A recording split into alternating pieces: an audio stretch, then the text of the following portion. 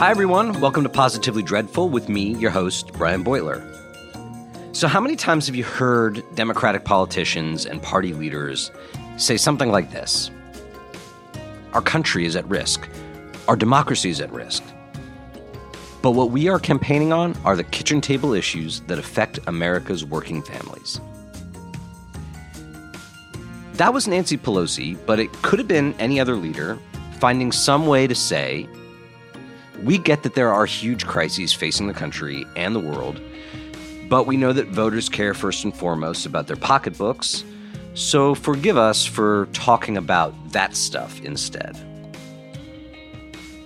Or how about this one? In Georgia right now, the incumbent Senator Raphael Warnock is blessed to be running against a GOP nominee, Herschel Walker, whose only attributes are that he's a friend of Donald Trump's and a former football star.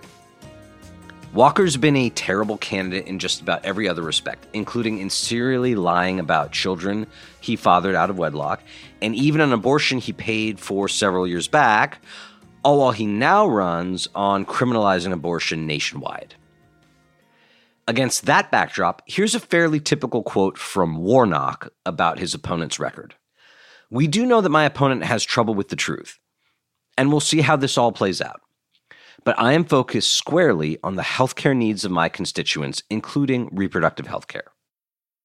Now, you might think that's shrewd or savvy, or you might find it maddening the way I do, but you can't deny that it's a pivot away from the passions of the moment to something else, something in the material realm, usually healthcare costs or access. And I want to say, if you aren't a fan of these kinds of pivots, you should at least know that the people undertaking them, they're not like crazy or anything. They're doing what polls read a certain way suggest they should be doing. In fact, if polls are the North Star, then Warnock is like Magellan, masterfully steering the ship of his campaign toward what voters say they care about. Commission a pollster to ask a few hundred voters about politics, and most of the time, a majority or plurality of them will say the issues that matter most are economic in nature. Pull a smaller number of people into a focus group, and a similar picture almost always emerges.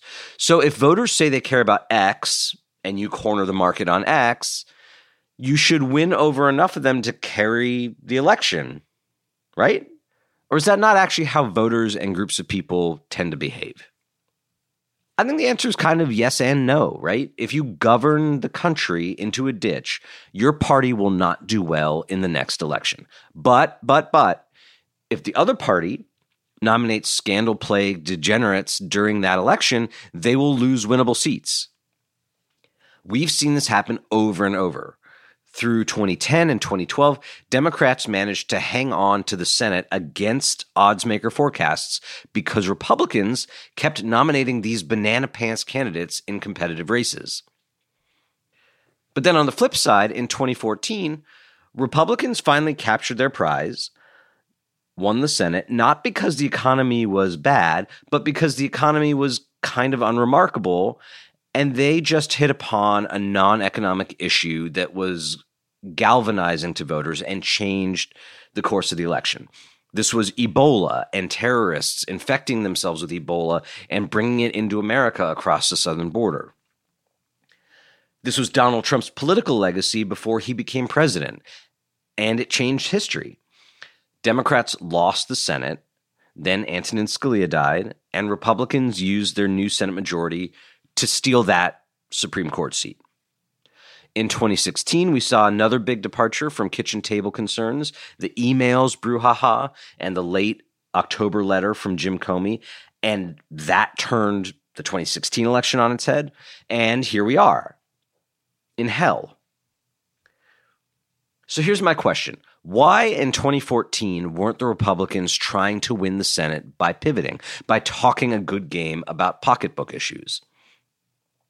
Conversely, with Republicans given back over today to highly compromised candidates in this election, why are Democrats shrugging off those lurid themes and sticking to the pocketbook issues script? And I mean really sticking to it. There's a new book out now called Unchecked, which details the extraordinary ways House Speaker Nancy Pelosi used her clout to scale back oversight during the Trump presidency so that her frontline members could run kitchen table-focused campaigns to intentionally de-scandalize the opposition to some extent. Sounds kind of crazy, right?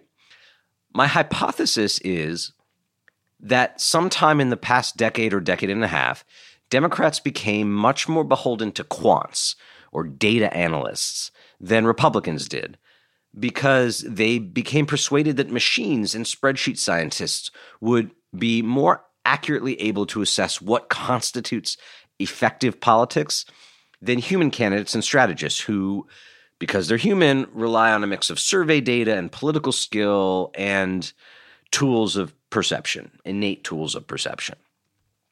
Statisticians had proved better forecasters of election outcomes than pundits and strategists, so why not outsource the whole vocation to them?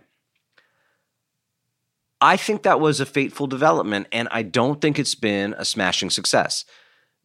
To be as generous as possible, I do think it's actually better than what came before.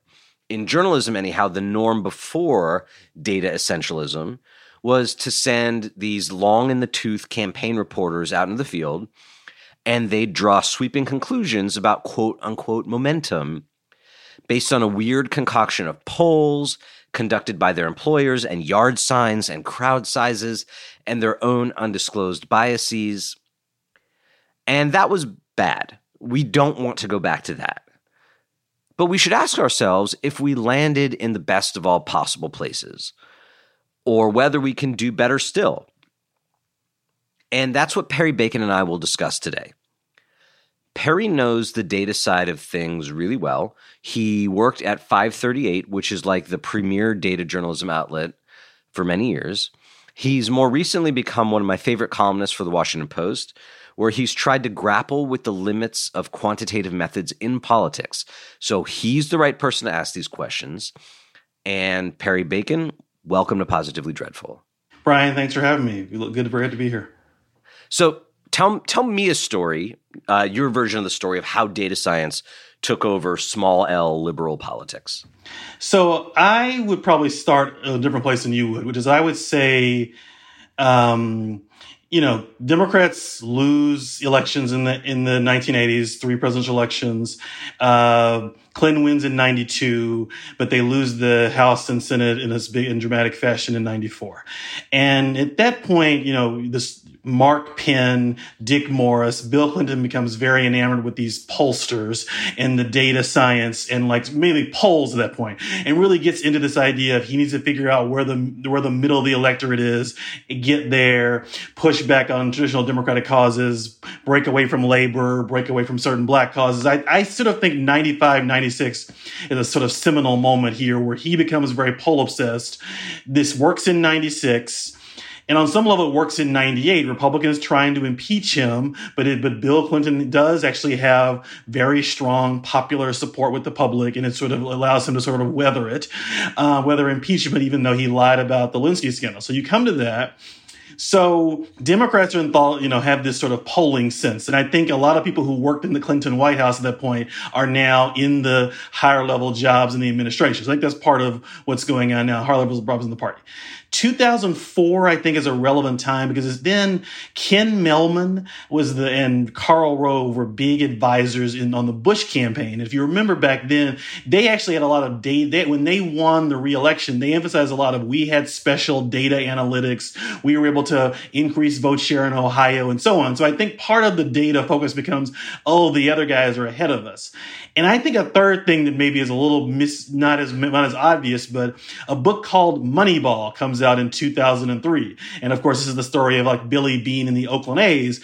And I remember I'm a young reporter in Washington at that point. That book went really viral, particularly in Democratic circles. And it's sort of this idea of, isn't there smart people read data? Is there some kind of inefficiency in the baseball market? And therefore, maybe there's something in politics too. And I think by 2008, 530, Nate Silver has become famous. David Plouffe and Obama actually do talk about data some and how they masterminded increasing black turnout and so on. And I think 2012 is the culmination of that, where the Obama campaign is known for being data smart. Sasha Eisenberg writes that book about how they use data science. And I think then the party comes this view of data is brilliant. We use data. We're the smart people and we're going to win elections that way. And I think that is kind of the sort of cements data until 4 years later, of course. Right. The 4 years later thing is important, and we will get to it. But so I'm with you on the 90s stuff. I think that the experience of the Clinton presidency primed the party to not let campaigns run adrift from what data was telling them, in part because that often would put Democrats behind the eight ball talking about certain unsavory things about Bill Clinton. So the generation of strategists that came out of that world saw the value and the sort of stabilizing effect of just like, okay, let's stay within the guardrails handed down to us by our pollsters. I did not appreciate in the moment, although I do now, what you were saying about Moneyball and just like, I think just in general, this idea that fairly advanced quantitative methods were sort of colonizing and revolutionizing a whole bunch of fields. But I remember vividly, as a young reporter as well, in 2008, the contrast between what the Obama campaign called bedwetters, who were people who fretted about every turn of the news cycle, right? Like the Jeremiah Wright stuff in particular spooked out Democratic voters, liberals, et cetera. And the quants, the people who just aggregated polls or whatever, they didn't freak out, and they did have a better bead on the race than the vibes people, right? And then the same basic thing happened in 2012 to such a degree that I think Nate Silver and his peers sort of toppled the old regime. I think what concerns me, the thing I'm most interested in and most unsure about, is that I think that from that point on, it spread from being about election forecasting, right? This sort of insider game for people who want to game out who's most likely to win elections, into this idea that you could moneyball the whole chaotic realm of politics, and that it wouldn't just tell you which candidate was likely to win which race in which state or in the electoral college or whatever else, but like what thing to say or what media strategy to adopt is going to pay the biggest dividends is something that a computer should answer for you, or a data scientist sifting through a bunch of spreadsheets, and not people who are sort of like human psychology computers. So 2016, you have the David Plouffes and the Obama people saying, Hillary's doing fine, don't worry, you're bedwetting, and then Hillary lost. So that creates this whole new dialogue of, and at that point, it's not just, and you can see the data science and the sort of forecasting proliferation, because it wasn't just that Hillary's staff thought they would win. It was clear President Obama thought that she was going to win. It was clear Donald Trump looked more surprised than anybody else that he won the election. That if you watched his speech that night, he seemed, I won. What do I have to be president now? You can sort of see that in his face. And so you saw the White House staff the next day, these stunned looks. A lot of Nate Silver, who I used to work with, and so on. There's a lot of people who are in the data world having to explain what exactly happened. So I think that brings this back. So to me, 2017, and to some extent till now, you have this period of like two things that are going on. One is the data's science. There's openness to data, but there is a little bit more skepticism about this sort of data kind of essentialism. But there's also a view that Hillary Clinton lost because she went to the left too much on kind of non-pocketbook issues. She talked about deplorable. She talked about race too much. Maybe that was part of it as well. And so I think what you've seen, I would say these last few years, is like there's maybe less data essentialism than 2012, but there's certainly a lot of data focus still. But the data is supported, but the also is there's this view that the Democrats are better off if they talk about kitchen table, economic issues, healthcare particularly. And those things also happen to poll well and to be, so I can't tell which one is driving. It is more, I can't tell if the data is driving the talk about healthcare or the belief we can talk about healthcare as in just, we should talk about healthcare and not say race is justified by the polling. But I think they're sort of reinforcing one another to where if you lived in America in 2018, or 2017, the Obamacare repeal attempt by the Republicans, that ended in September of 2017. It died then. It is hard to imagine to me that that was the most important thing happening in the November 2018 elections. It seems to me that people hated Donald Trump and they were running out of their houses to go to protest and vote against him. But the Democratic Party concluded, based on their polls, they won the November 2018 election because of Trump's 2017 healthcare plan, which seems kind of nutty to me, but it sort of gets at these, what is the poll showed most voters care about healthcare. I read the polls.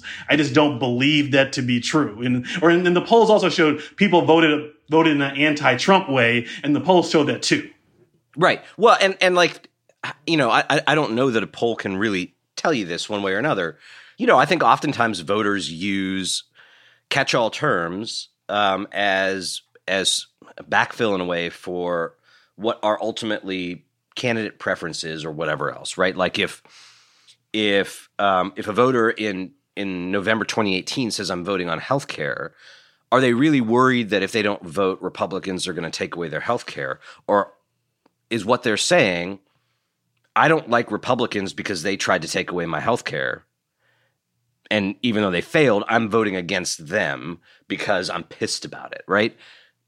Like those are two different motivations. They're two different lessons to take away from those interpretations, right? One is healthcare itself is a sort of magic issue, and if you're good on healthcare, you will do well in elections.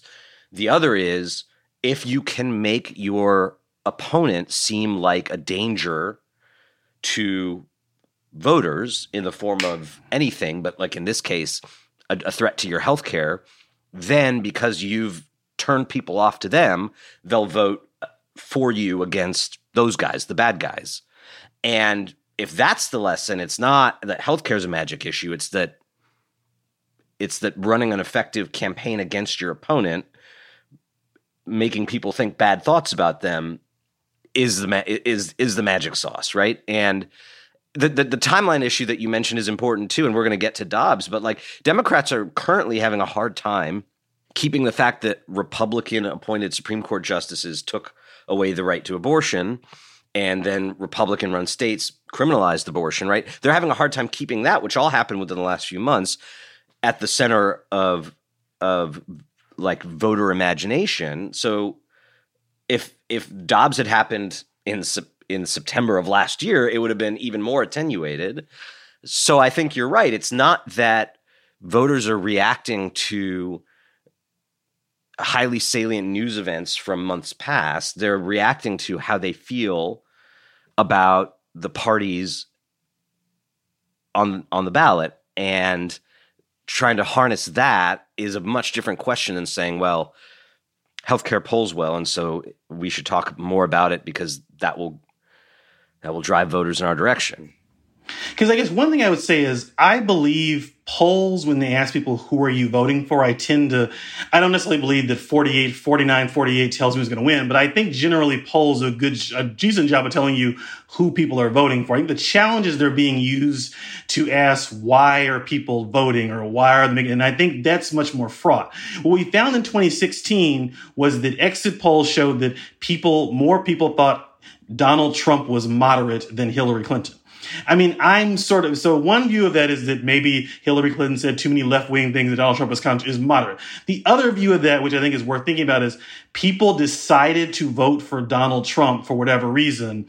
Then they afterwards said in the same exit poll, he is more moderate, because that's sort of like what they think is, what they should say. Or like when people say the economy is my most important issue, about 90% of people, 45 on each side, always vote for whatever party they're in. So and the data actually shows that Republicans change their view of economic conditions depending on who's in power. So they will say the economy's bad no matter if Obama's in president and the economy is booming, or they'll say it's good when unemployment is high under Trump, because people are sort of coming up with kind of ex post facto rationalization, sometimes not even consciously, because their core thing they know is I'm on team blue or team red, and this is how I vote. And that's why I think focus groups and polling are often quite risky when you overinterpret them.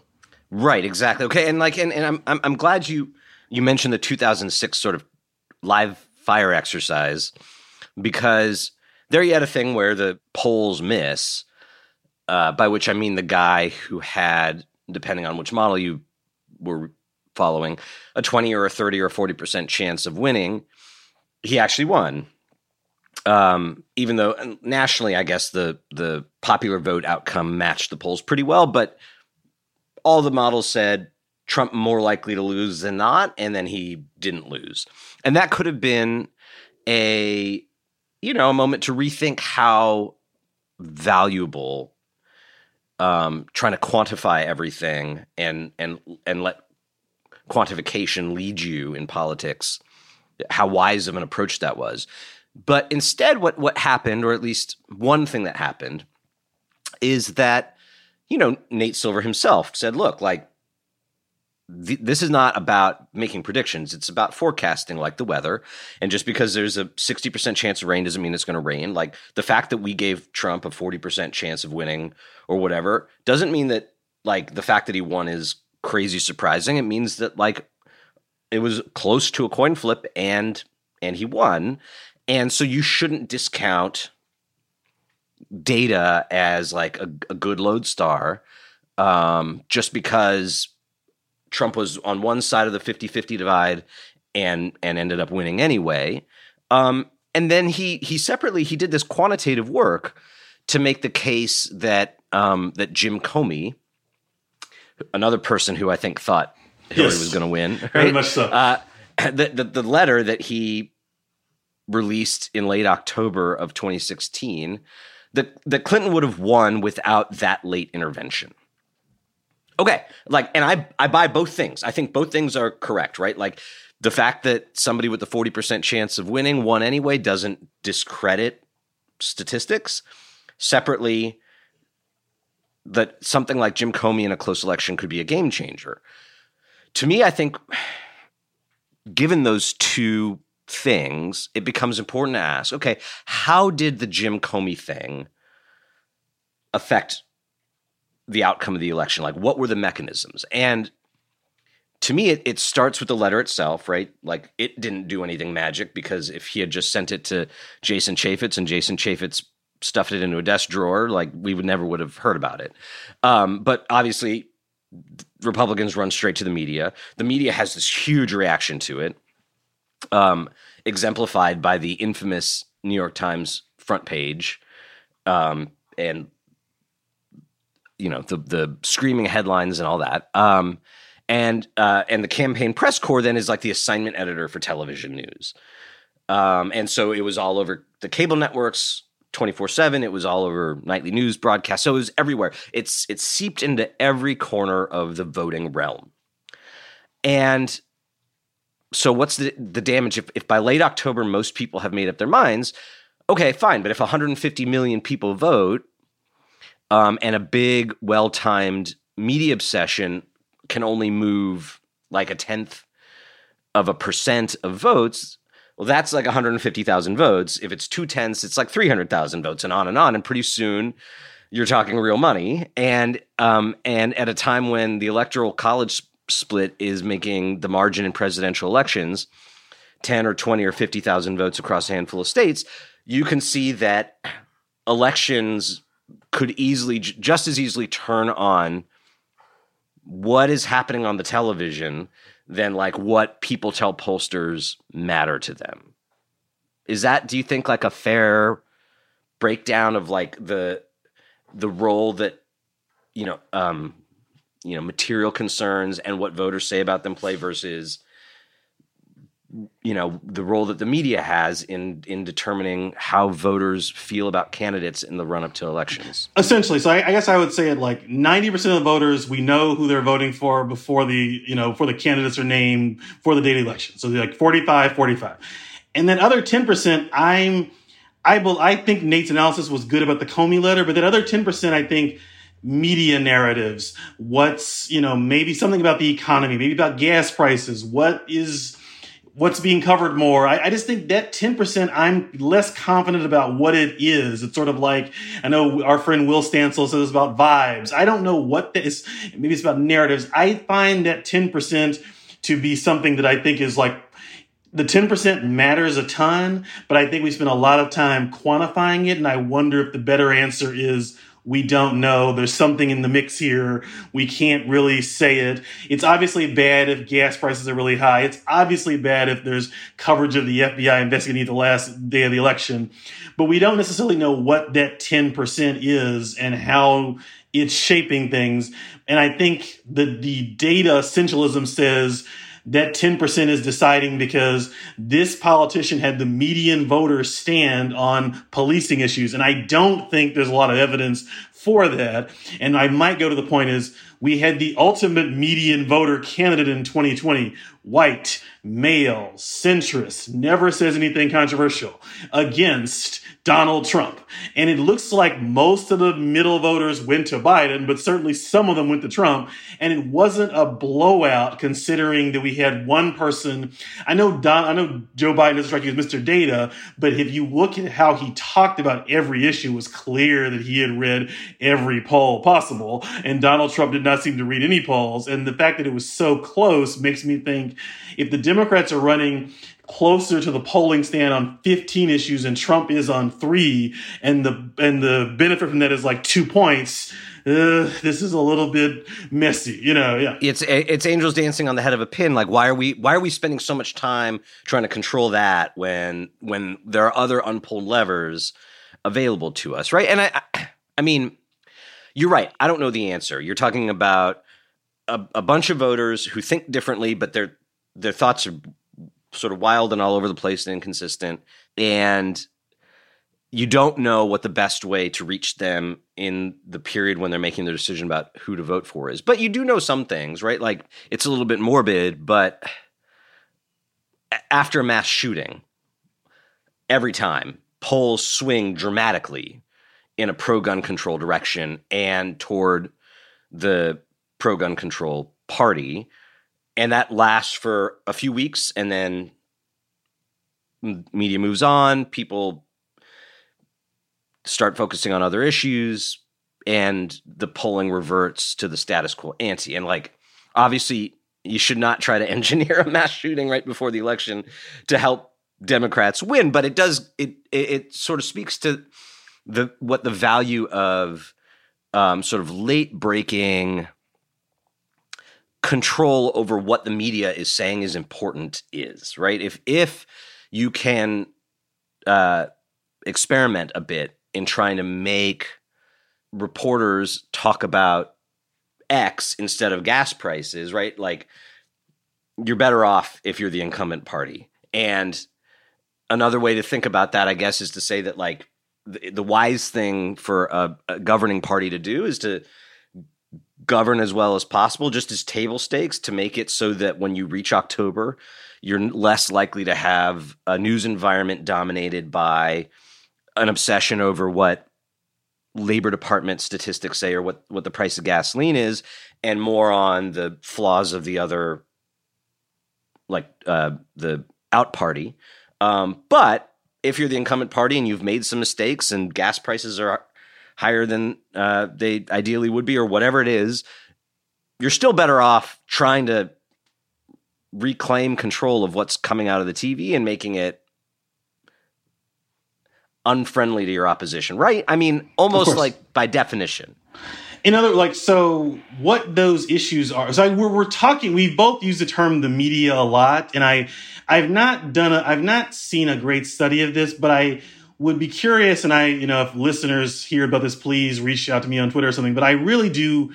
The connection between media coverage and swing voters, I don't think I've not read a great study that proves that, but it sort of feels like we all kind of think that's what's going on, is the media is pointing.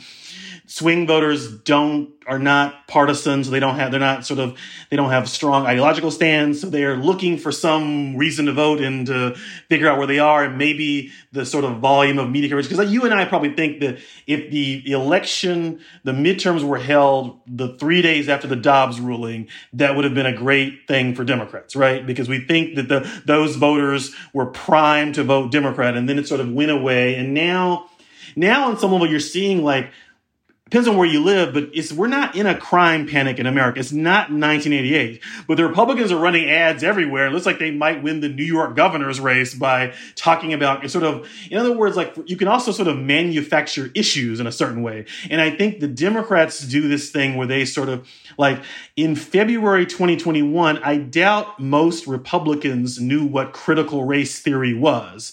By 4 months later, they were adamantly opposed to it, coming to school board meetings trying to kill it.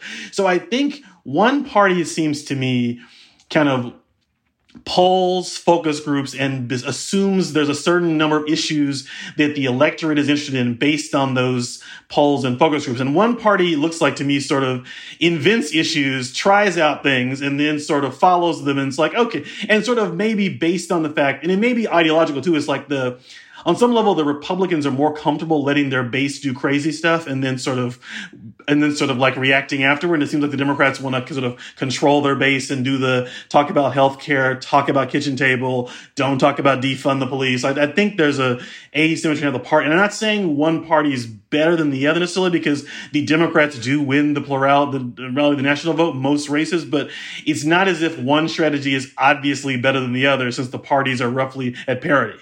Right. Well, I think implicit in what you're saying is that the vector for what we think makes the swing voter swing is essentially what's coming out of their screens, right? Right. And obviously, we both think that if the Dobbs decision had come out today, it would have had a more right. Okay. And also, I think that if there had not been an Ebola outbreak in West Africa in 2014, I don't know who would have controlled the Senate that year.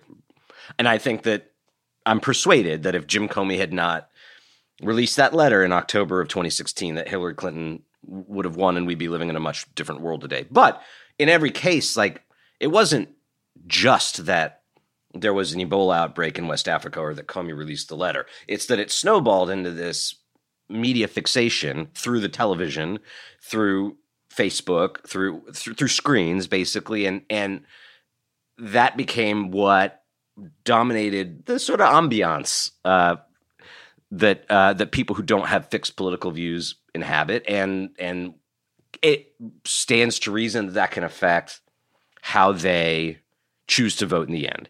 And so when Republicans talk about crime in an environment when crime is falling, right, they aren't rooting their strategy in the statistics are on our side, and so this is going to resonate with people's lived experience of their neighborhoods becoming more dangerous, et cetera, et cetera. They are thinking, I can run these lurid ads.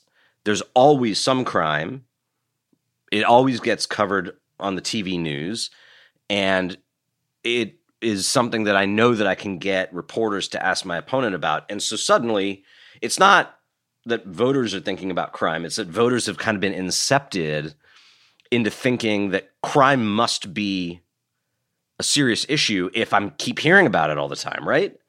And so it's like a cart before the horse thing, where Democrats are leaving the horse in front of the cart, but it's unclear that is a method that will lead voters where they want them to go, right? Currently, I see Democrats doing a few things to try to harness late deciding voters. They released their student loan forgiveness application, which has been a way to reach, I think Biden said the other day, 20 million young people have applied for student loan forgiveness through this very simple, good government application process that will really improve their lives. They've also released this rule that allows pharmacies to sell hearing aids over the counter. Huge improvement for the lives of tens of millions of senior citizens. And, I think it would be a good world to live in if those late-breaking developments, just materially, like tangibly, this government did something that really helped me, and so I'm going to reward them with my vote. I mean, I think that would be a much healthier society to live in. And I think that it's, they've done a really great job on both policy fronts. And it's an interesting experiment to see if that can help you in an election where history says you should be doing pretty badly.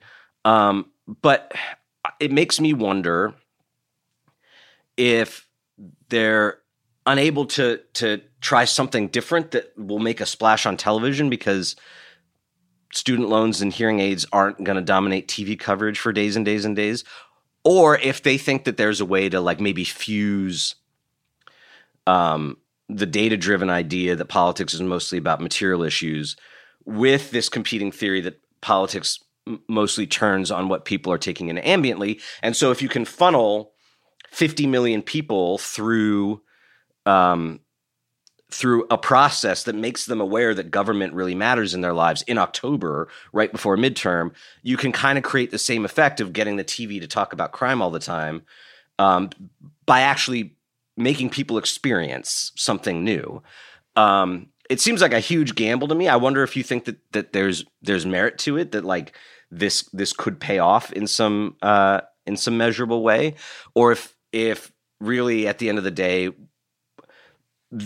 they should be thinking about ways to get the TV to talk about abortion. So there's a split. There's a split in the Democratic Party that's being described as some people want to talk about abortion and some people want to talk about economic issues.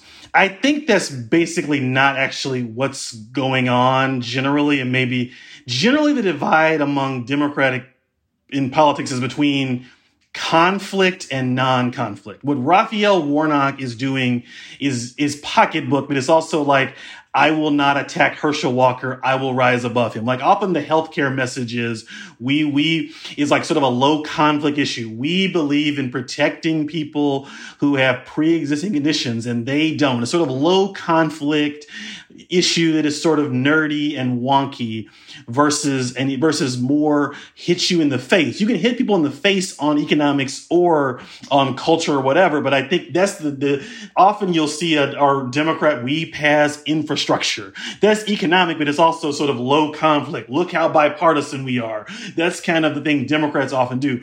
Versus I think that where we're headed, I think the thing they're doing that I think is smart is you've seen Kevin McCarthy and other Republicans talk about we're going to use the debt ceiling fights to cut programs. And so Biden is going around saying they're trying to cut Social Security and Medicare. That to me is a smarter, because it's getting into a high conflict. They are crazy people who hate seniors, basically. That to me seems much more useful because it creates conflict. The message I think works least with any party is so-and-so delivered. Democrats delivered. Whenever they say that, I'm are they trying to lose? It's just not clear to me that, even when Trump did it, it's not clear to me that voters very often reward you for doing something good, in part because the media, the hearing aid thing has come out a little bit, but it's not like it's being covered extensively. So it's I don't think that, in part because I think voters are focused on fear and negativity. The media rewards those things. So I think your message is almost always better if it's those guys are doing something terrible and we're trying to protect them from it, and look how terrible they are. And I think that can be economic, social, abortion, gun rights. That can be a lot of issues, but I'm just skeptical it can be. I think the Democrats deliver thing, as I say, is I think the one that I think both the centrists and the liberals sort of are figuring out we should not run on that. I heard President Obama was interviewed on Crooked Media and Pod Save America, and he sort of started doing that. We should remind people how great things are. And I was I lived in 2010 where he ran around and did that, and in 2016, and you saw how that worked. I don't think people, particularly in times of high inflation and high gas prices, look how great we're doing, I don't think a message is going to sell very well.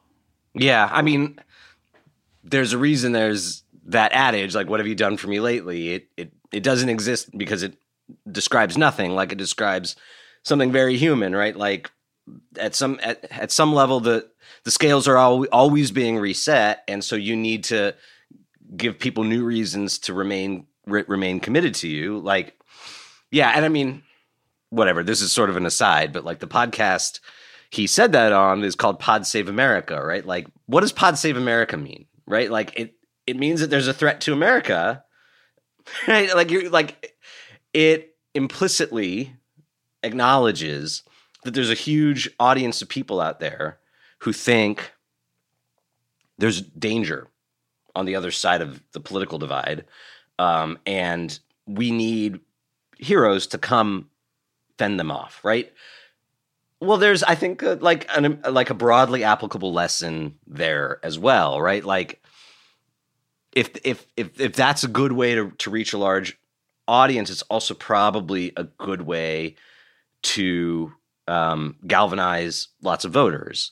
Whereas, like, you know, the podcast isn't called like Our Boss Gave Everyone Healthcare in 20, you know? Right, like, right. Yes. Okay. I want to talk more about the student loan thing, because I mentioned how people are being funneled through the application now, and all indications are that the application is working well. There's no like healthcare.gov type problem with it. It's processing a huge number of applications, which is for the people going through the application process, like a timely reminder that the Biden administration helped them in some way, the Democrats helped them in some way. But that's distinct from like Joe Biden makes the announcement, I'm going to forgive $10,000 student aid, $20,000 for Pell Grant recipients. I'm going to do these other things. It's going to be a huge boon to tens of millions of people. What's interesting is that before he makes that decision, there's this big tussle within the administration and publicly between allies of the administration where you have people who believe it's good policy and also people who think it will be good politics saying you should do this. You promised to do it. It's you don't need Congress for it. Just do it. And then you have others saying this only polls so, like depending on how you phrase it, it's a 48% issue, a 55% issue. Its incidence is weird, right? Like it's going to help some people who are fairly affluent. It's not going to help anyone who didn't go to college. Maybe you should try to find a way to back out of the promise. Biden chooses to go against the data people and with the I don't know what you want to call them, the policy-driven people or the conflict-driven people, whatever. He does it. And it coincides with this incredible, almost overnight inversion of Biden's standing among young voters, right? Like to where he was like negative 60 or something with young voters, where like Trump polled better with young voters than Biden did before this announcement. And then after it flips and he's back into positive territory. And I'd be curious to hear your thoughts on what that says about the sort of value of letting polls be your main guide star, but B, on the flip side, does it also suggest that really what matters is having these big splashy moments that go viral, and then once they're over, you've kind of lost whatever political value you had? Like, what was the main thing there? The announcement. And if the announcement had come this week, it would have been a huge boon to Biden, whereas it came in August. And so he might have like cashed in his chips a bit too early. So there's a short answer to this question I don't have, which is that I don't know what his polling among young voters is compared to what it was pre-announcement. My sense is it's higher. His standing with younger voters is higher than it was before the announcement, but maybe not as high as it was 2 days afterwards. So it was probably a net gain among younger voters, and they need to have some younger voter turnout. So I think it's a good announcement in the young voter sense. What I might say is like a lot of the polling on issues assumes that Americans have set views on issues and that they have information about them, and that therefore it's like a set thing you do is like, this policy is popular, this policy is unpopular. I don't think that's what's going on. And I guess I would come an example earlier in the year. If someone in America promises we have a job opening and we're only going to consider black women for that job, not only is that not popular, I assume it's at least illegal in most cases too. So then you come back to this, and right after Justice Breyer retired, ABC News, I think, asked, what do you think about this Biden promise to only consider black women for this job? I think it polled at 25%. This is not a popular idea. Did the White House then abandon the promise and pick a white guy? No. They leaned into, here's what we're doing. They talked about it. They talked about the virtues of diversity. They interviewed black women. They featured all of them as being strong people. They nominated Ketanji Brown Jackson, who was great. She did well. She proved herself to be very qualified, obviously. And by the end, her nomination, when she was polled, it was a plurality in support of that. So what I'm getting at is that this idea that there's a generic set view of things that you can't change is often wrong. It's often like, if you decide I actually believe in something and then come up with a communication strategy and a messaging strategy to then make it popular, I think that's a different thing. If Joe Biden said, I'm for reparations tomorrow, Barack Obama, LeBron James, and Oprah said, we and other rich black people will not take them. We think it's for real black people who are working class or who are not rich. And they leaned into reparations. I think it probably polls in the 40s, meaning it gets most Democratic support. So I think this idea, I'm not denying there's some ideas. Defund the police, phrased that way, is going to be unpopular. I don't deny that. That said, in general, I think we view issue polling as too static.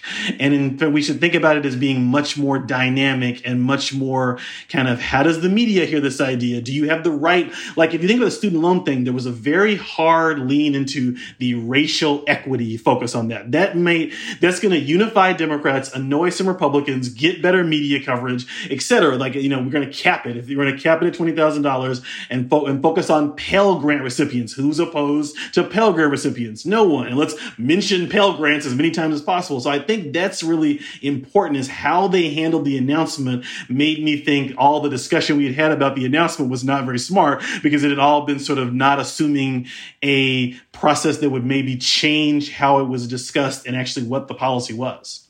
Right, and you can't poll that, right? You can't poll that. I think what you're getting at is something that I have felt, because I come from a somewhat quantitative background, at least as a college student.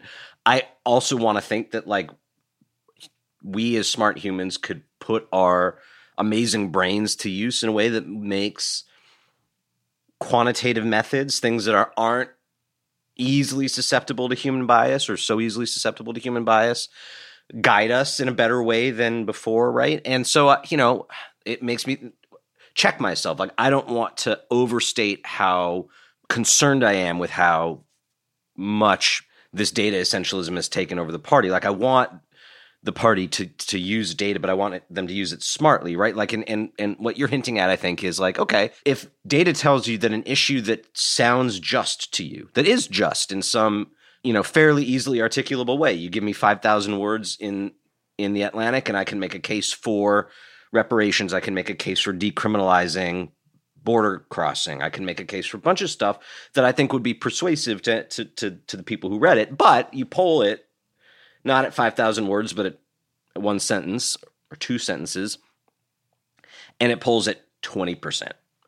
To me, that's okay, that's really, you're flirting with disaster, right? Even if you master the rollout, you are running the risk of getting your whole party identified with something that maybe pulls 40%. It's pretty bad. You don't want to do that. Okay. And I think that just establish some guardrails.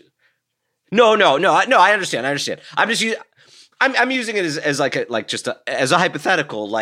Obama had this thing, his foreign policy was don't do stupid shit. You use polling to tell you what is the stupid shit. What will really get us in trouble, and filter that out. And then with everything else, you're kind of you got a lot of give. You got a lot of take. Like, you can take something that's a 40% issue, 45% issue to start, turn it into a 55% issue. Suddenly it's like, oh, actually Joe Biden would have been worse off, much worse off, if he hadn't done the student loan thing that polled at somewhere between 45 and 55%. I don't think that you can look at what's happened since the student loan thing. I think you can maybe question whether they mastered the timing. If he had done the announcement now versus the rollout now, would that have been better? Who knows? But if he had not done it at all, I think things would look much worse for him. And that should be like a reason to rethink letting. I mean, in fairness to Joe Biden, he didn't let the quantitative people discourage him from doing it. But it should be like, okay, like maybe we should second guess them when they come in saying, well, we have a polling issue with this or that idea that you're excited about. Speaking of all this stuff, I'd love to hear your thoughts on how well you think Democrats have done maintaining the salience of abortion as an issue since the Dobbs decision, right? Like, were Republicans correct to bet that the Roe backlash would fade between June and November? Or has it just been that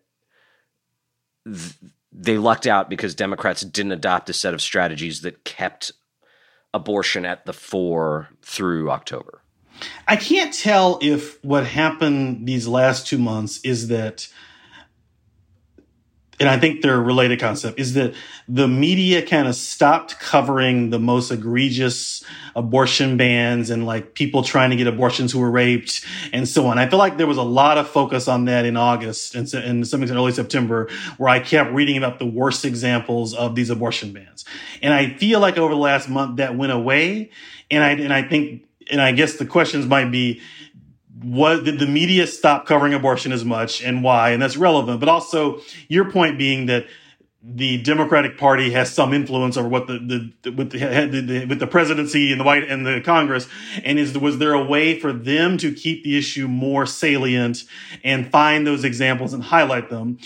I would assume I think the answer is obviously yes. Do I have like the 3 strategies that would have done that? No, but I think it gets again to I think where you really get to the polling essentialism is that it appears to me the Democrats looked at the polls and were like, okay, we are winning on the abortion issue. We don't want to create any new conflicts. We want to sit on our lead, basically. Like, people are talking about abortion. Let's move us ahead. Let's just be on a glide path and let's be Raphael Warnock. I'm just going to rise above it.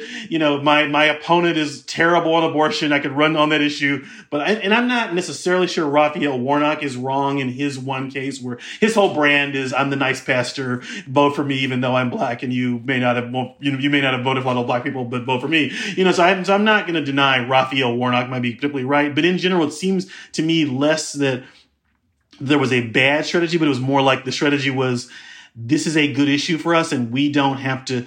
I think there's a lot of the media will do the work for us. Even when I think about this broader democracy thing, I felt a lot like, and you talked about the Pelosi book, and it felt to me a lot like 2017 and 2020 was Perry Bacon is in charge of defending democracy. Nancy Pelosi is in charge of like cashing in on that and saying healthcare. Or like, in other words, the media is supposed to defend the country. The Democrats have decided they're going to say healthcare, and be as safe as possible. And I don't think that actually works. And I think the opposite party has to do the work because the media reacts to what politicians do, whether that's good or bad. I think in some ways this sort of, the media will keep abortion on the table. They didn't, and here you are. So I think that and now I think the view is abortion wasn't a good issue for them. I don't know that we know that, because the way they handled it was never going to be a good issue. Let the media do it is never a good strategy.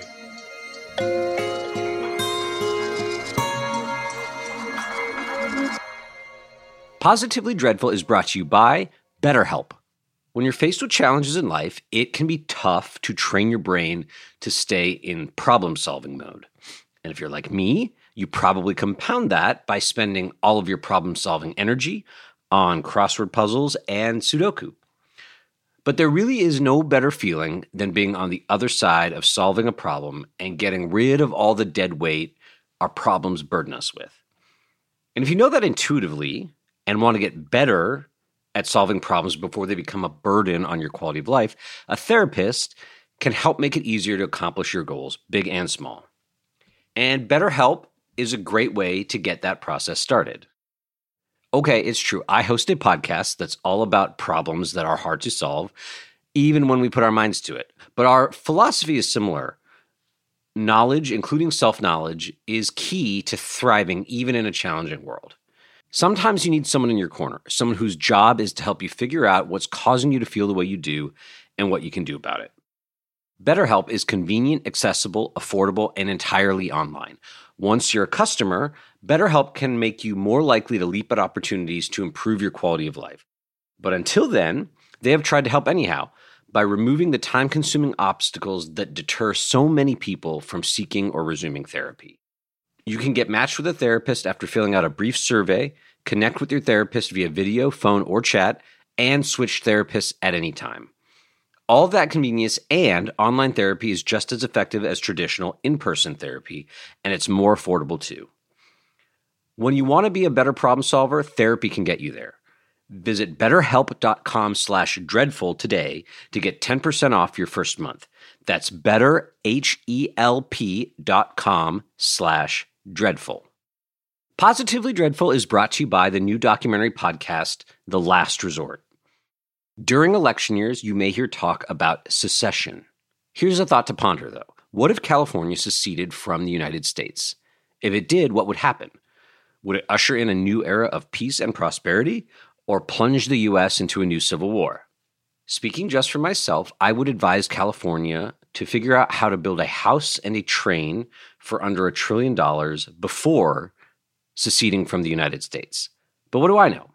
Anyhow, The Last Resort is a new documentary podcast following the rise and fall of CalExit, the campaign for Californian independence. It's a story about a dream for a new progressive utopia on the West Coast and about the fight for America's future. The Last Resort is also a tale of two friends who started on the political fringe and ended up in the middle of a still unfolding global criminal conspiracy involving the FBI and Russian intelligence. It's important to understand the real implications of secession, especially during election years when there's potential for actual voting on the issue. The Last Resort helps inform listeners of what they need to know. Listen to new episodes of The Last Resort every Tuesday wherever you get your podcasts.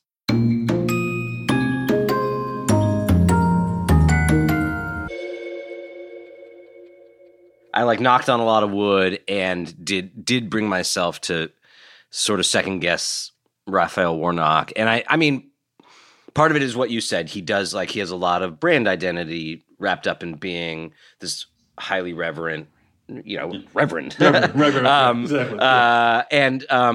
And the other reason was I'm not sure you're wrong. I like the guy, so that's how I'm not being. That's it. Well, it's not just that I like him. I admire him. I think that he is a model public servant, and he got himself elected in the first place. And what do I know? I'm just the newsletter guy with the podcast, and so I was I want to be real careful before I go out there saying Raphael Warnock is not doing an optimal job of maintaining the focus on his opponent's insane liability. But at the same time, I can think of ways to very reverently say that you pray for your opponent's family in what must be a trying time for them, and that you hope that they get the salvation that they deserve as humans.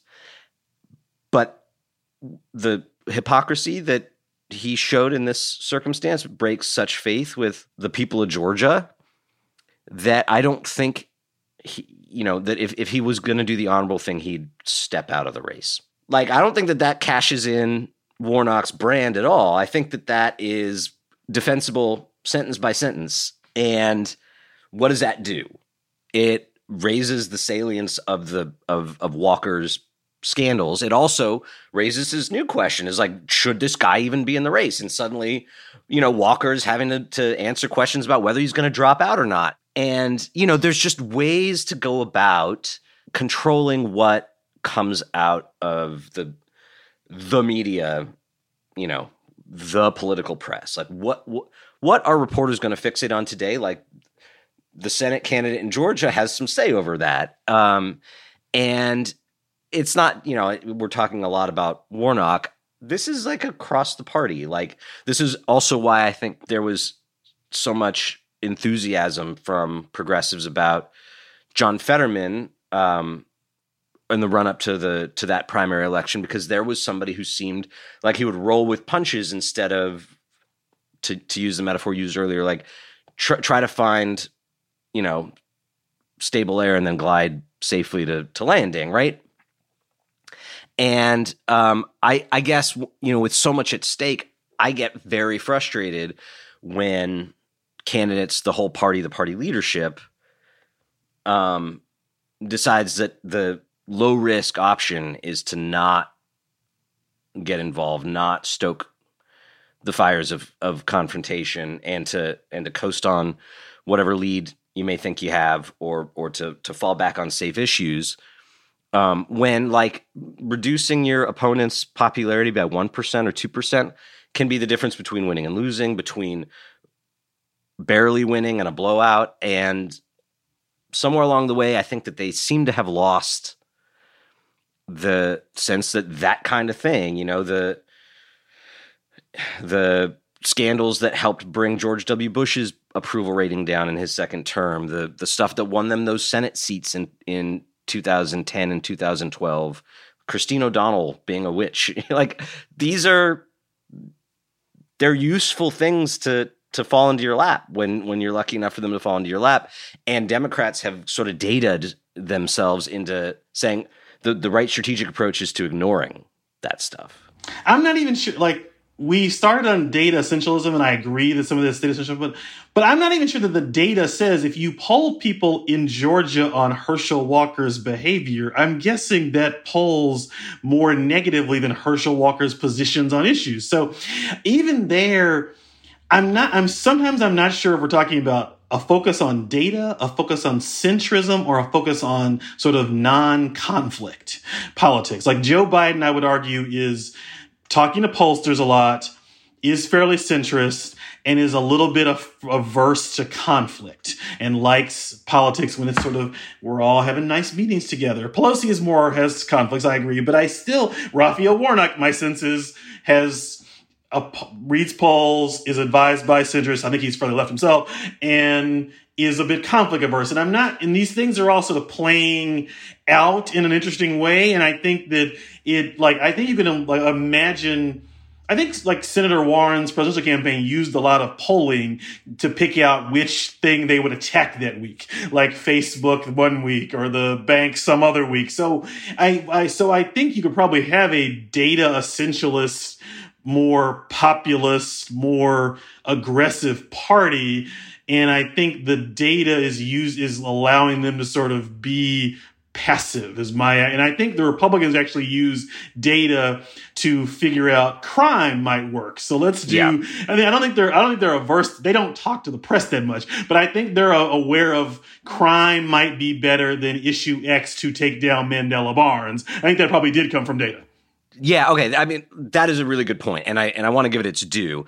And I guess the way I think that there's a data element to the non-confrontation. Yeah, I agree. Yeah, sure. Which, and to boil it down, I think it's something like, if we talk about drug prices, no one's going to assume that that's just outlandish, left-wing, partisan, blah, blah, blah. That's just something everybody likes. If I attack Herschel Walker, even if it's on an issue where polls show people don't approve of his behavior, but if I just go on the attack, then everyone's going to go to their corners, and it's going to be Democrats versus Republicans. And in a state like Georgia, that's not a great bet for Democrats. And I don't think that that's like a completely that's not a crazy idea. No, I agree. No. And I get why. Look, like it's good for a candidate like Raphael Warnock to have people on on his team who present both the risk and the reward of doing sort of what I said and leaning into the conflict. But you're right. There's more to it than just like they read a poll that said, don't talk about this scandal. Not talking about a scandal is a way to stay away from hyperpartisanship, which they think might not be optimal where drug prices are. And that's the sort of intangible thing where it's like, but sometimes the nature of the scandal is so bad that it actually like demoralizes the opposition, and that's good for you. Like, if you polled a bunch of voters and asked them, do you want the candidate to talk more about drug prices or their opponent's scandals? The voters would say drug prices. Yes. You and I both know what would actually move them is my opponent is a scumbag, because drug prices, they stop listening. Even I stop listening when people talk. The one thing is, like, Democrats are often focused on boring issues. Boring issues, like whatever you think about crime, people, the reason local news runs crime stories is because people are riveted by crime stories. They're not necessarily convinced that their neighborhood is dangerous, but they are you have to talk about things like the thing about Obama or Warnock or, Fetterman, or let me try to think of a Republican, or like Marco Rubio when he was started off, was interesting, engaging, AOC, all these things matter. And I think is your message interesting and is your messenger compelling is often something you can't poll, but is obvious to anyone with a brain. Yes. Okay. So I think we agree that this quant business has a mixed record. Why is it still so appealing to so many influential liberals who work in politics? So I guess I have two theories. One is the kind of, and I guess they're related. I guess there are three theories here.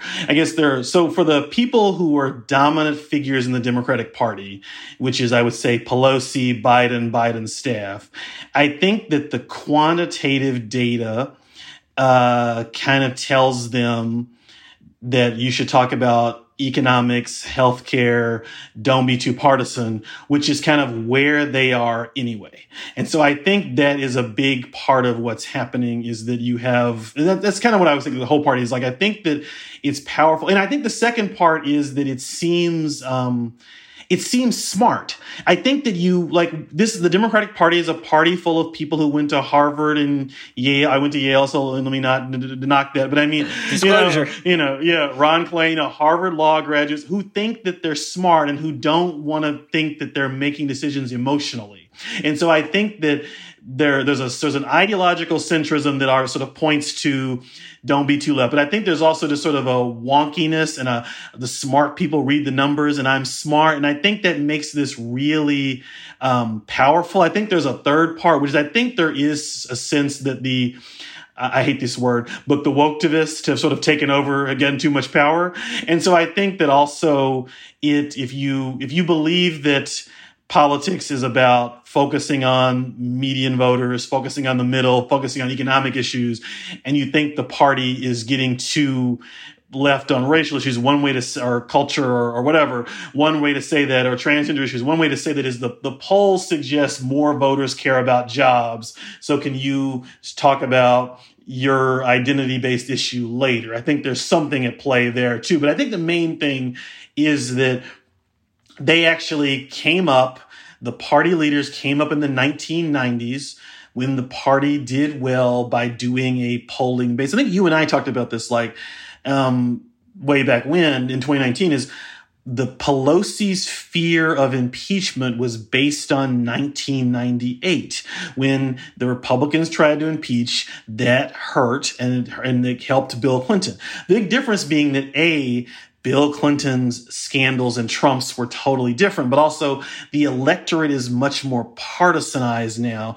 Bill Clinton's approval ratings will never be reached by anyone of any party, as far as I can tell. He was at like 66% at some point. Can you imagine who would get to 66%? So I think the context is so different. Is the benefits of being safe, boring, and talking about the economy are just nowhere near as high as they were in 1998. Yeah. I think you're right that there is a kind of fusion of hyper cautious political leadership and a sort of strategic and pundit class that's looking for reasons to steer the party's central focus to safe issues, right? And that becomes a very powerful mix, right? You're talking about the most powerful people within the party and some of the most influential people who those people read or see on TV or whatever else. And they're all singing kind of from the same hymnal. Like, we should look at what the polls say voters want us to talk about and talk about those things. I wonder if the smartness thing, the genuinely smart people, becomes a bit of a liability insofar as, okay, like Ron Klain's a very smart guy. Is he a very numerate guy? I mean, obviously not like an idiot with numbers, but like are people who reach the top level of politics likely to be the kind of people who, when strategists come to them with charts and a good quantitative vibe, and they say, a 60-page report on why our focus grouped campaign strategy is the right one, are they numerate enough to know whether that's bullshit or not? And it's an interesting question. I think it's a good question, because I think I talk to some of these people who work in the administration and high level jobs, and after I worked at 538, I had a fairly high knowledge of how polls work, what's going on. And sometimes I've been in conversations with them and they say, well, the data on the votes show this. And it's like, well, not quite. What it actually shows is this. I think they're like less numerate than they think.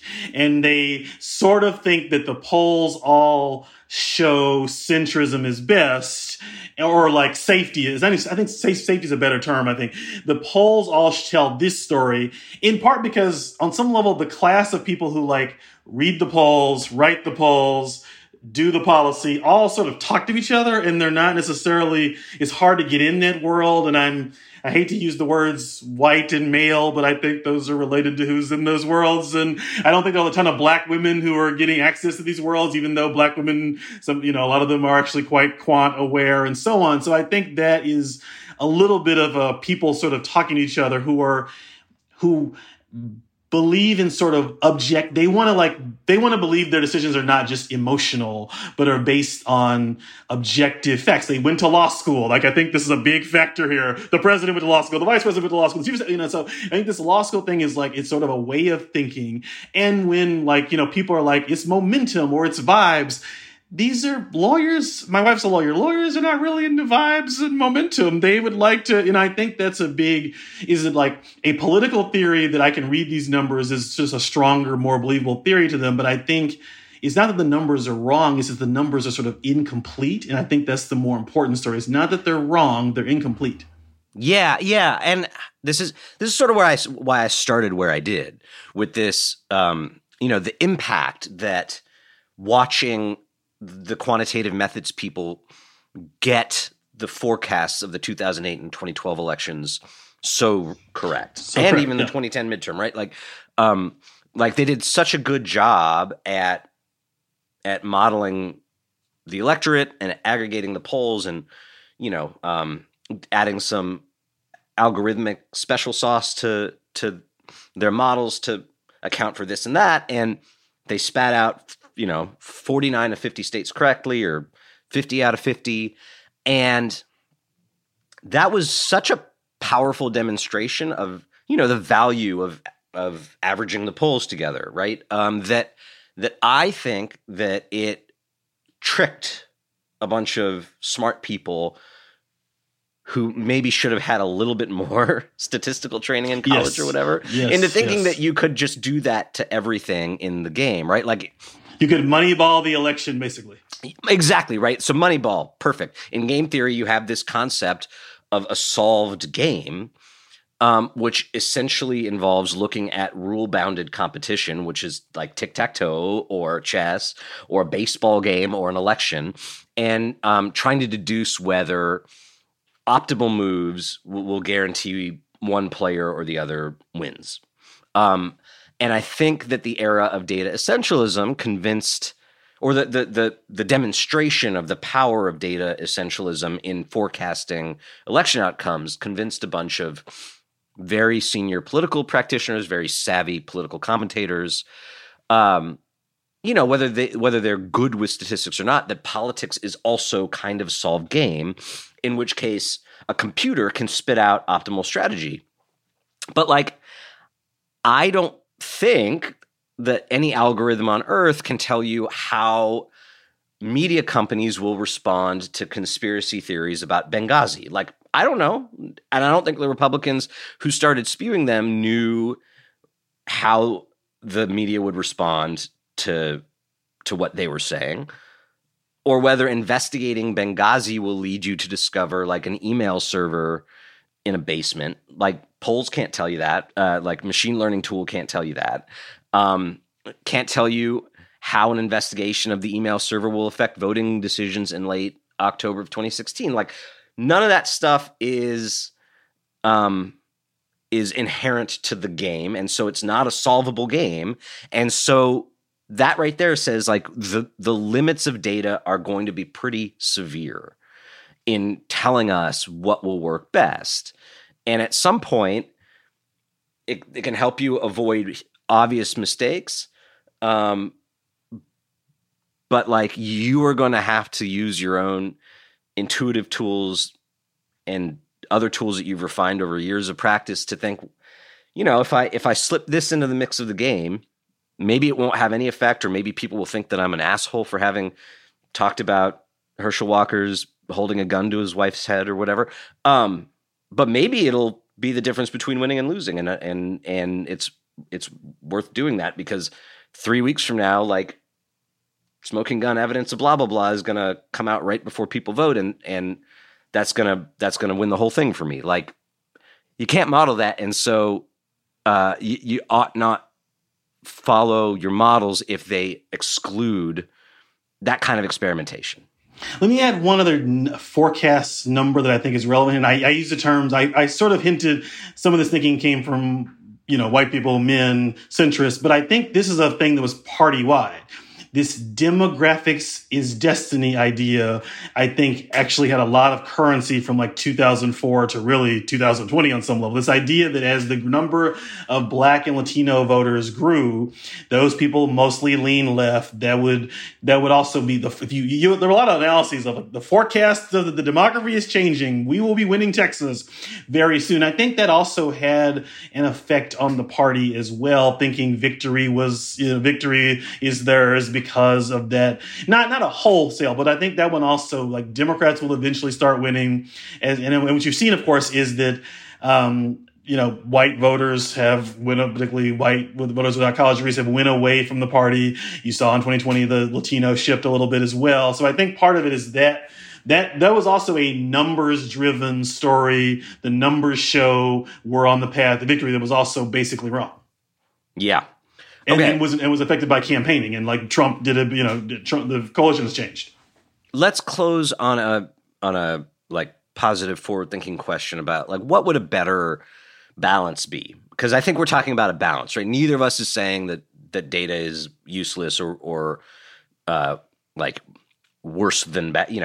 Obviously it should play some role. What's a better balance between data and practice? That could like broaden the realm of the possible among big D Democratic political practitioners, or help the small L liberal America in this ongoing fight against authoritarianism? Do you have a sense of like, if you could tell, if you could give Nancy Pelosi and Joe Biden like a brief seminar to make the case to them that there's like a more capacious way to go about that, what would that sound like? So I think the journalism part of this is really important. So first, I might even say for the journalist, I think we should be nervous and careful about polling certainty. We should say there's a Wisconsin Senate race, and it's close. Anyone can win. We don't really know. And just leave it at that. I think this great desire to predict and to be right. What is the purpose of, like, I get the purpose for it might make somebody a lot of money, but for the reader and the audience, this race is uncertain is a much clearer explanation that'll be much more helpful than obviously this person is going to win, even though their chances, like, it's just, I don't get the sort of that. It's not that forecasting is bad, but the sort of, in the idea that we can sort of quantify so precisely is a mistake, and everyone sort of knows that, and we should just be honest about it. If I was meeting with Pelosi and Biden, what I would say is, first is that polls are less precise and public opinion is less known. People don't really know some people, I think, consciously don't know why they're voting for candidates. It's not even that they're lying. They just don't know. So when you look at these surveys, you should be careful and think about how was the question asked, and just have a greater sense of, this survey does not mean this idea can never be popular or this idea is obviously terrible, but there's probably a range of popularities. Reparations probably never poll in the 70s, but it probably can poll above the 20s. Like, as a sort of an example, like, there's a range of possibilities. And most importantly, ultimately, do what you think is right. On most issues, do what you think is right and try to make it more popular is probably better advice. And be open to the idea that some issues you didn't expect would be popular are popular, and some issues that are popular don't motivate anybody, and so on. It's just again, the uncertainty. This is much less certain than you think it is. The pollsters are paid to be certain, but you don't have to be certain about what they say. Right. I start with what you think is right and work from there, and maybe hive off from there some stuff that's really not going to work, but is better than trying to assemble what you think is a package that voters will buy on the basis of how they poll and hope that they don't conflict too badly with what you think is morally right or not. I'm convinced that if for whatever reason Bernie Sanders had been the same Bernie Sanders that he is today, but he never identified as a socialist. He was always, he was part of the New Left in the 60s and through his career, but he had just never adopted that branding for himself, that he would have been president, but that if the same Bernie Sanders had the same hypothetical Bernie Sanders who had never called himself a socialist, right? If that Bernie Sanders had then gotten into the general election and said, you know what, I'm gonna trade in Medicare for all for a robust public option, and I'm no longer, then he would have lost. What made him so compelling was that he didn't just jettison ideas because you could find a way to poll them that put them at 42% or whatever. It was that he would talk about issues that he cared about that could poll that way in a way that made them poll at 60 or 70%, and then he stuck to them. And what scared people about him in the Democratic Party anyway, and also I think in the electorate, is that he had all this baggage from the S word. And that's the Bernie Sanders story. It's not really more complicated than that. Can a machine learn well enough to know when the best move is to ignore the machine? By which I mean,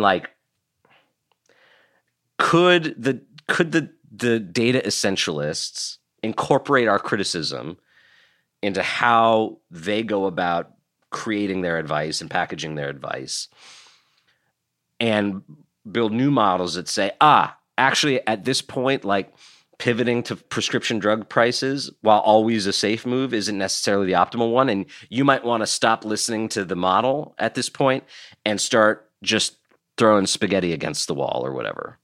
Yeah, I think we're headed there. The sort of dominant people in what I'll call the data science polling industry, the people you've heard of probably they are getting the contracts from the party. They're sort of invested in what the party does. If you talk to their employees, they are not that far from where we are already, which is we should use data in a limited, smart way while being open to the fact that the data doesn't capture everything, or that the data can move rapidly depending on media coverage, conditions in the world, and so on. I think we're already there on some levels. The older data people are AOC is too far from the median voter. She cannot be elected in anything beyond House.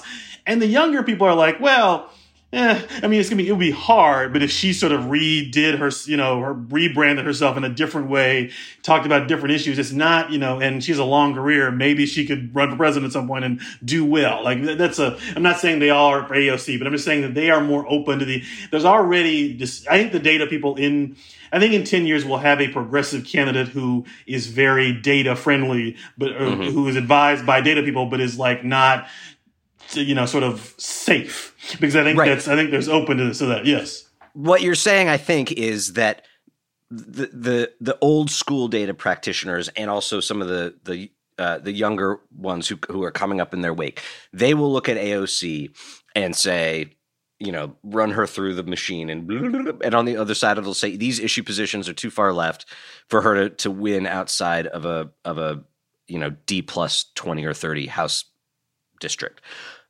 Their understudies are like, don't ignore the part of your brain and your gut that sees her communication skills and tells you that is a talented person. And you don't actually know that she can't win in a more competitive seat or in a statewide seat or a presidential election on the basis of where she falls on the DW nominate spectrum. And I hope what you're also saying is that the people trying to offer that corrective are making some headway. I'm not sure about that. Okay. They're sort of in they're sort of in phone calls with me or what have you. I don't know if they're making it, but like in 2022, I would not expect them to make much headway. The party is nervous. It's run by Joe Biden. I think that they're sort of making more intellectual headway, but I think they're not making a lot of headway in terms of decision making right now. But I think that they're, on the ground right now. Yeah. All right. Well, at least that's a thing to like latch onto and kind of encourage, because you're right. If after 2022 we take whatever lessons are to be learned from that election, there will be another election. Eventually there will be an election where Joe Biden and Nancy Pelosi aren't running the show. And at that point, like, a more vibrant mix of strategies is possible. Perry, I really appreciate you taking, by my count, 1 hour and 25 minutes of your time with us today. Brian, appreciate it always. I love reading your column. I'm grateful for your insights. You gave me some good advice about deciding to take this job at the Washington Post, which I was a little bit nervous about. So I'm grateful for that too. You've been a great ally and friend as I've been doing my work the last few years. So I'm grateful for that. And thank you for that. And I've enjoyed all your podcasts as well. All right, man. We'll do it again soon.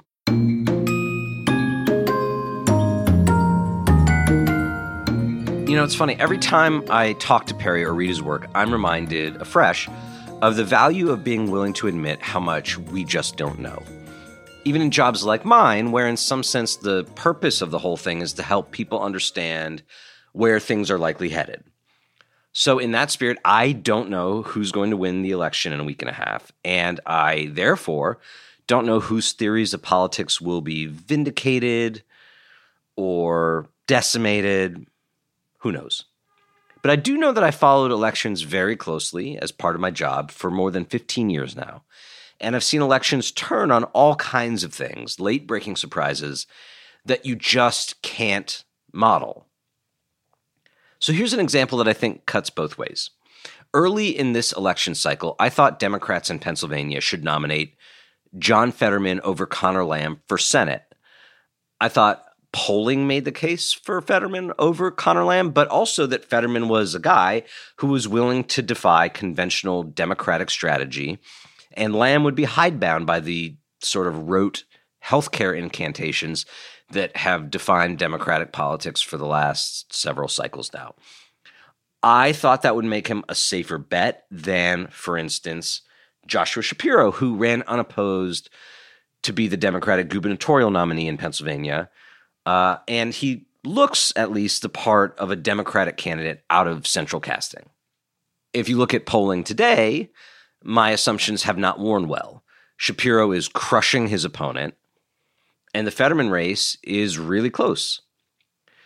But of course, Just as he was locking down the nomination, Fetterman suffered a serious stroke, and his opponents have exploited that grossly in most instances in a way that's hurt him. Meanwhile, Shapiro's doing great, but on a campaign that's much more confrontational about his fascist, curious opponent that I expected him to be. And if you look back a couple months, you'll see that the high water mark of Fetterman's campaign was when he was sidelined in recovery. Republicans weren't yet willing to make an issue of his stroke. And so he had the field to himself to frame the Dr. Oz candidacy in these devastating ways. And for a time, at least, he had a 10, 11, 12-point lead over Oz in those polls, which is all just to say politics will often simply defy our efforts to control its outcomes. Things that seem obvious and inevitable, the limitations of Joshua Shapiro's candidacy or the inevitability of Hillary Clinton's, will get run over by unpredictable circumstances. And that fact, that observable fact, should make it fairly easy to ask the next generation of leaders to take a less circumscribed, less deterministic approach to how politics works, and to put a bit more creative thought into shaping what elections are about in some subjective sense, how various publics understand the meaning of each election. Because winning that meta war is often just as important as winning the war of empirics and reason and self-interest.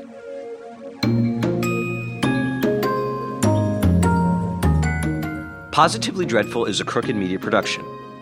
Our executive producer is Michael Martinez. Our producer is Olivia Martinez. And our associate producer is Emma Illick-Frank. Veronica Simonetti mixes and edits the show each week. Our theme music is by Vasilis Fotopoulos.